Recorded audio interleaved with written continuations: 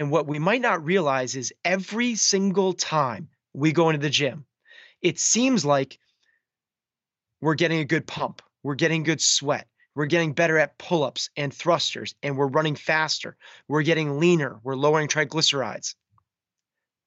The real thing that's happening is we're preparing ourselves for that adversity, for this adversity. We are here because we know the outcomes in our lives are within our control.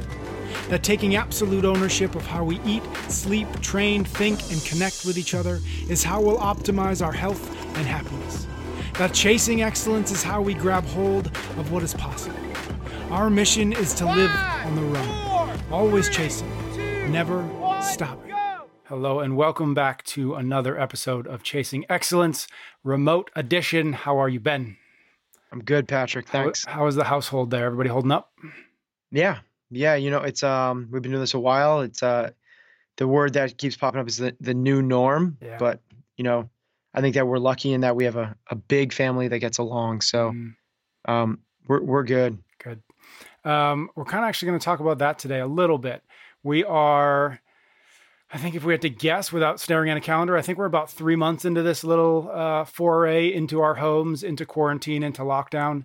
And I can speak kind of personally for myself. It feels like maybe within the last week, maybe 2 weeks, like we've really gotten into like a grinding phase where it's for, you know, maybe a lack of a better way to put it, it's just like, it's not fun anymore, right? Like that when it was early and new, we were kind of getting used to it and it was hard, but like, you know, it felt like we were figuring it out. And then again, somewhere like a week or 2 weeks ago, it started, you know, my wife and I looked at each other, it's just like, all right, this feels different somehow. And it might possibly be because we also have a new baby. You have a baby. Yeah. So that's different. That's an extenuating circumstance, but nonetheless, it definitely feels like we kind of, the joke I've been making is that we're kind of in like the round of 15s if we're doing Fran, right? Where it's like, you want to drop the bar, but you kind of don't as well. You want to make sure your mindset stays where it's supposed to, but it's getting really hard, right? And so I wanted to just present kind of that idea to you and just see where your head's at, what advice you're thinking or you're giving, what you're kind of wrestling with in your own life and dealing with this, because we're all kind of in this together. So I just wanted to kind of put that out to you and see what you're thinking and where your head's at. Yeah. So I would agree with you. I think we're all experiencing the same type of fatigue from the new norm, right? It's this place where the new norm is starting to wear, and I'm really excited to get back to the old norm, whatever you want to call that. Yeah. Do we have a term for that yet? Like there's terms for all this stuff. Like I remember the first time I heard social distancing, I was like, that actually is kind of descriptive of what we should be doing. But yeah, I agree with you, Patrick. This is I feel like the struggle is becoming real right now. Yeah. Particularly the fact that, you know, we're in Massachusetts. Massachusetts has been hit incredibly hard. Depending on the numbers you look at, it seems like it's the third hardest hit state in the United States. So our businesses have been shut down completely for a very long time. And the governor just came out and said, looks like we're going for another 6 weeks at a minimum of this. And then there's projections that, you know, which is one that kind of hits home really hard, that this might crop back up in the fall as flu season comes back up. And we might be experiencing this again into 2021. Yeah. And when you start to go into that aspect of it, your mind can start to get you a little bit. It's kind of like, I like your round of 15 inside of Fran. I think it might be a little bit more like you're doing, you know, a 5K row. You're 3,000 meters into this thing. And then you hear this little whisper that like, hey, should we make them do another 5K? You know? Yeah. And you're like, what did they say? What did they say? Did they say another 5K? Yeah. Yeah, that is a it's like, so that it's is a much better analogy. It's already hard.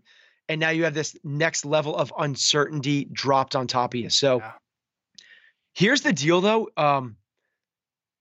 You know, I'm speaking to our listeners, and I know our listeners are a special breed. We are so freaking ready for this. Like, I don't say that lightly for a second. Our listeners we operate on a different playing field. First off, a lot of our listeners are CrossFitters. And if you're a CrossFitter, you have been training for this for 6 months, 6 years to over a decade. And what we might not realize is every single time we go into the gym, it seems like we're getting a good pump. We're getting good sweat. We're getting better at pull-ups and thrusters, and we're running faster. We're getting leaner. We're lowering triglycerides. The real thing that's happening is we're preparing ourselves for that adversity, for this adversity. And here's the deal is the sport of CrossFit is preparing you for the unknown and the unknowable. Well, talk about unknown and unknowable. We didn't know that this was happening. In fact, it wasn't even on the list of, unless you're Bill Gates. And he was like, hey, 4 years ago, he's like, there's going to be a pandemic. Yep. It's like, damn you, Bill Gates. So freaking smart. But for the most part, this was no one's radar. Like, I don't think anyone that forecasts the economy, anyone on Wall Street was predicting that we were going to see a crash relative to a virus that started from someone eating a bat in China. Mm-hmm. Like, that was not one of the top 10s. It doesn't matter. You don't need to get ready for the specific thing. You're preparing yourself, and we have been preparing ourselves to get ready for that unknowable. I always use the call at 3 a.m. It's going to come. You're going to get that call that something. It's the fire alarm. Your house is burning, and you got to be the leader. You got to not be thrust into chaos. You have to take control. It's going to be, you have a loved one that got in a car accident. You have to go and get your crap together so that you can be productive and help the people around you. It's going to be that something. It doesn't matter what the something is. We have been preparing ourselves. Every single day that we go to do these workouts, every time that you listen to this podcast, every time that you read about Stoic philosophy, every time that you meditate, every time that you have done these self-reflection processes, every time you do any of these actions, they are practicing for just this moment.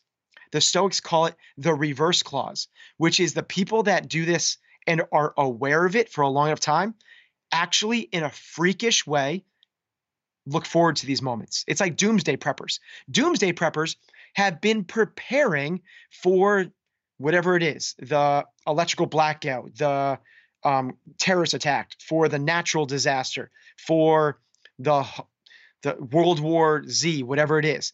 And when it comes, they're sort of like, no one wants that, but in a weird way, they're kind of like, yes, here it is. This is all of my training being put to the test. The Navy SEALs are pissed off when they don't get to go to battle because they are so finely prepared and tuned up to put their skills into action. This is what we have in front of us right now. If we recognize that what we have right now is just that, it's an opportunity to see how prepared we actually are. And I'm telling you, we are. The problem is we don't recognize it's happening, and we don't recognize it until it's too late. And then it's all about having that hindsight. You go, oh, damn, that was it.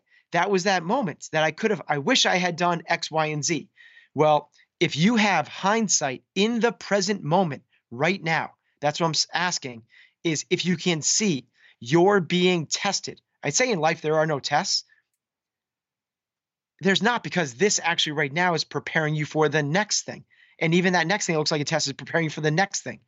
But what we are trying to do, what mental toughness is, and again, mental toughness, it's about focus, resiliency, and doing the right thing right now, not being distracted by the enormity of the challenge, by what someone said on social media, by the bipartisanship and the politics and what the other side is saying, by what the government said about the businesses in your town, by even so much as by you getting laid off, even as far as someone you know getting sick or passing away. Now, I'm not saying don't grieve, don't be emotional. I have one of my very good friends who's a member of my 830 class, who's been a part of CFNE for the last 10 years. A couple years ago, he pulled me outside after class. He's like, "Hey, Ben, I'd really like to chat with you." We walked outside. He's in his young 40s, really fit dude, father of 2 girls, super successful, walks me outside, and had no idea what was going to happen. I thought he was going to talk about like an issue with another member in the gym maybe, or like he wants to leave or he's moving. And he said, I got you know, I have throat cancer. Never smoked, never done anything. Really horrific form of throat cancer. Without batting an eye, the next word he said was, "I'm so prepared. I'm so ready for this. I'm going to crush it." Like, that's the mentality. Never a woe is me for a second. Never feel sorry for yourself. You can have emotions. You can grieve. You can be sad, but you got to let that pass over, because sadness is expected. It's a part of life. That's totally fine. It's a natural process. But realize that if you don't get past that, that is just unnecessarily, that's pain, that's struggle. There's no reason to kind of live in that environment. You can flip everything into something that we can take advantage of. What is inside your control and what is outside of it? Well, what the governor said, what the other side of the politics are saying, you losing your job, you losing a loved one, all those things are outside of your control. So let's narrow in on the very, very, very few things you actually have control over. That is how it's only one thing, by the way. We always talk about it's 5 factors of health in terms of like at the games. It's like, it's just one thing. All you have to do, the shortcut to mental toughness, and you could sub out mental toughness for the shortcut to productivity, to fulfillment, to success. Like any of those words can fit in there. But the shortcut to those things is just 2 words. Prepare. And the people that are listening to this are prepared. You are ready. Prepare. And then when it happens, respond. Don't react. What most people do is they let their emotions get the best of them.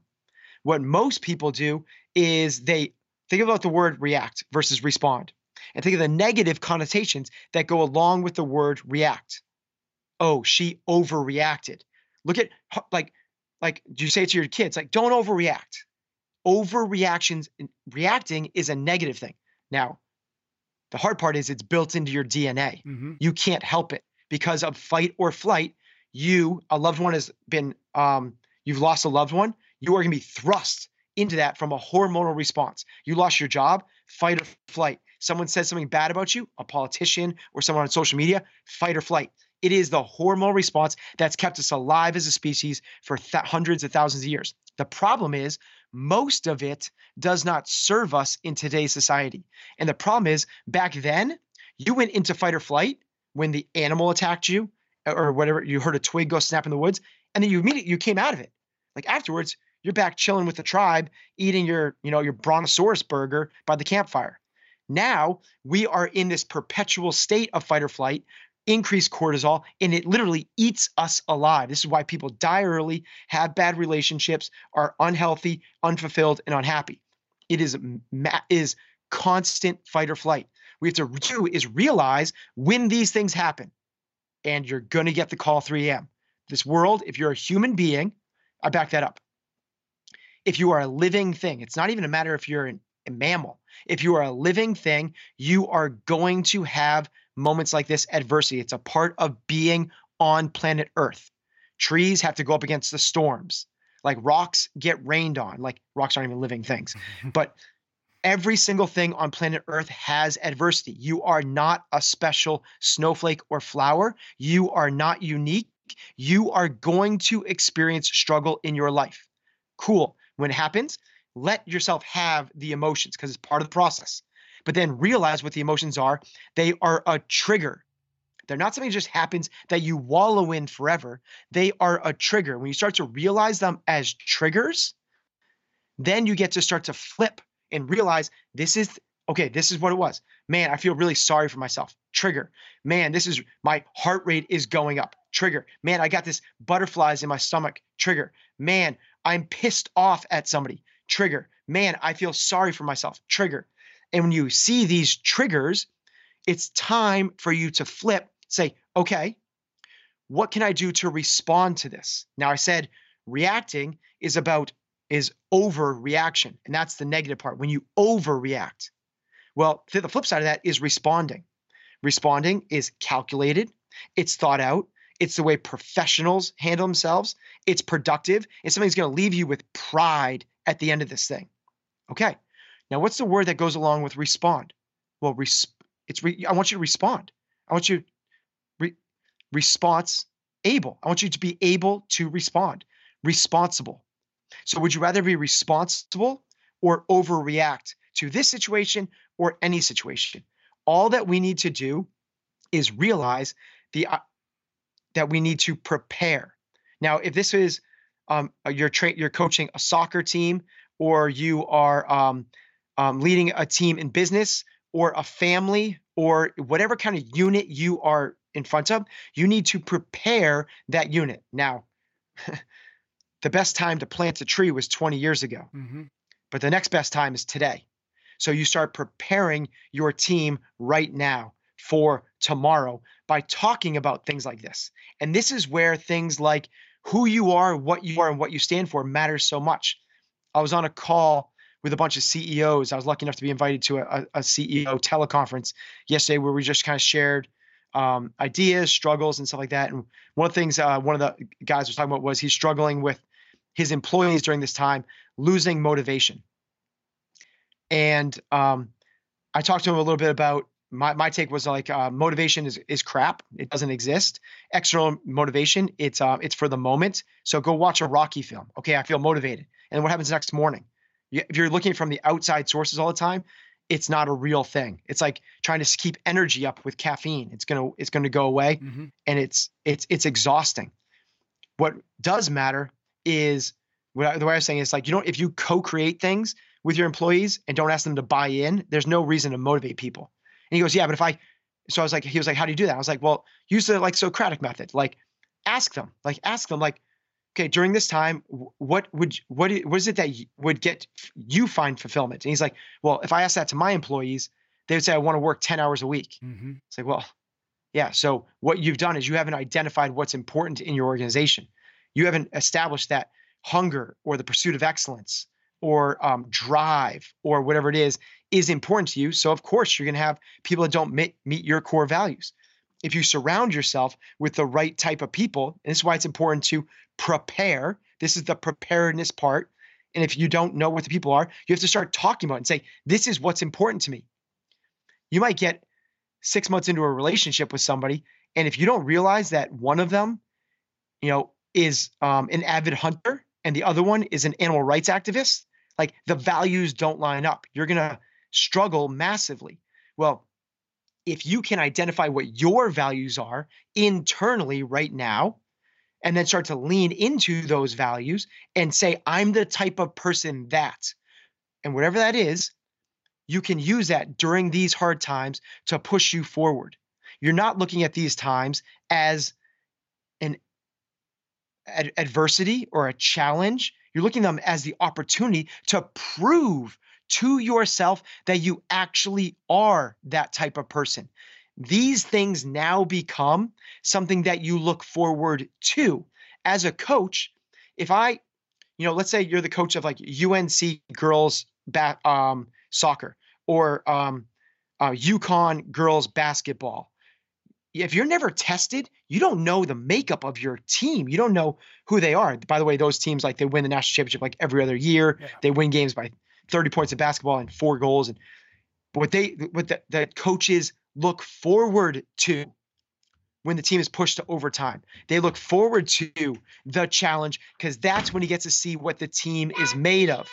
And if you understand what the team is made of, now you have something to work with. That's when it gets exciting. This right now is the time to get excited. Now, I realize, I said it already, some people have bigger challenges than others. Some people are getting sick. Some people are losing their jobs. Some people are worried about losing their homes. Other people have are dealing with addiction or abuse. That is not to take something lightly. It just means that the opportunity is even greater. The test is bigger. It doesn't diminish the fact that you are ready, you're prepared for this. It just means you have to focus even harder during this moment. It means now that it's a national championship. It's not a preseason game. It's not a game early in the season. This is the game that matters. Now you got to put it forth. And you don't have to be perfect. No such thing as perfect. So because you stumble, because you cry, because you get freaked out, because you get stressed and overwhelmed at some point or some day or some week, does not mean the road is over. It doesn't mean you failed the test. In fact, it means just, okay, you're aware of it, another trigger to pull you back in to refocus for the next, whatever we got ahead of us. And the deal is, it doesn't matter if it's 3 weeks, 3 months, or if it is 3 years. There are people that have been through worse. Now, I'm not saying like everything is comparison, because comparison is the thief of all joy, but realize that there is always still something to be thankful for. And it might just be thankful for the challenge of this moment. You guys are prepared. Now that you have prepared, now it's time to respond to this moment. Respond like the champions that you are. Respond like people that chase excellence every day. Respond like a leader, because you are. The people that listen to this podcast are a different breed. We are so ready for this thing. I am so looking forward to the fact when this thing ends, the stories that we will come out of this with the perspective of what this time actually meant and how much stronger we're going to be as a community because this thing happened. So I don't look at this as a thing like a woe is me for a second. When people tell me about the struggles that they are going through, and I have people in my close community that are going through massive, massive struggles, I don't give them an out. I just say that the challenge is harder. And if we can bring that level of mindset, prepare and respond to this challenge, wow, when the other things come down the pipeline, let's bring it on. We will see everybody next week. Stay well until then. You can get every episode of Chasing Excellence wherever you listen to your podcasts or on YouTube. Until next time, thank you for listening.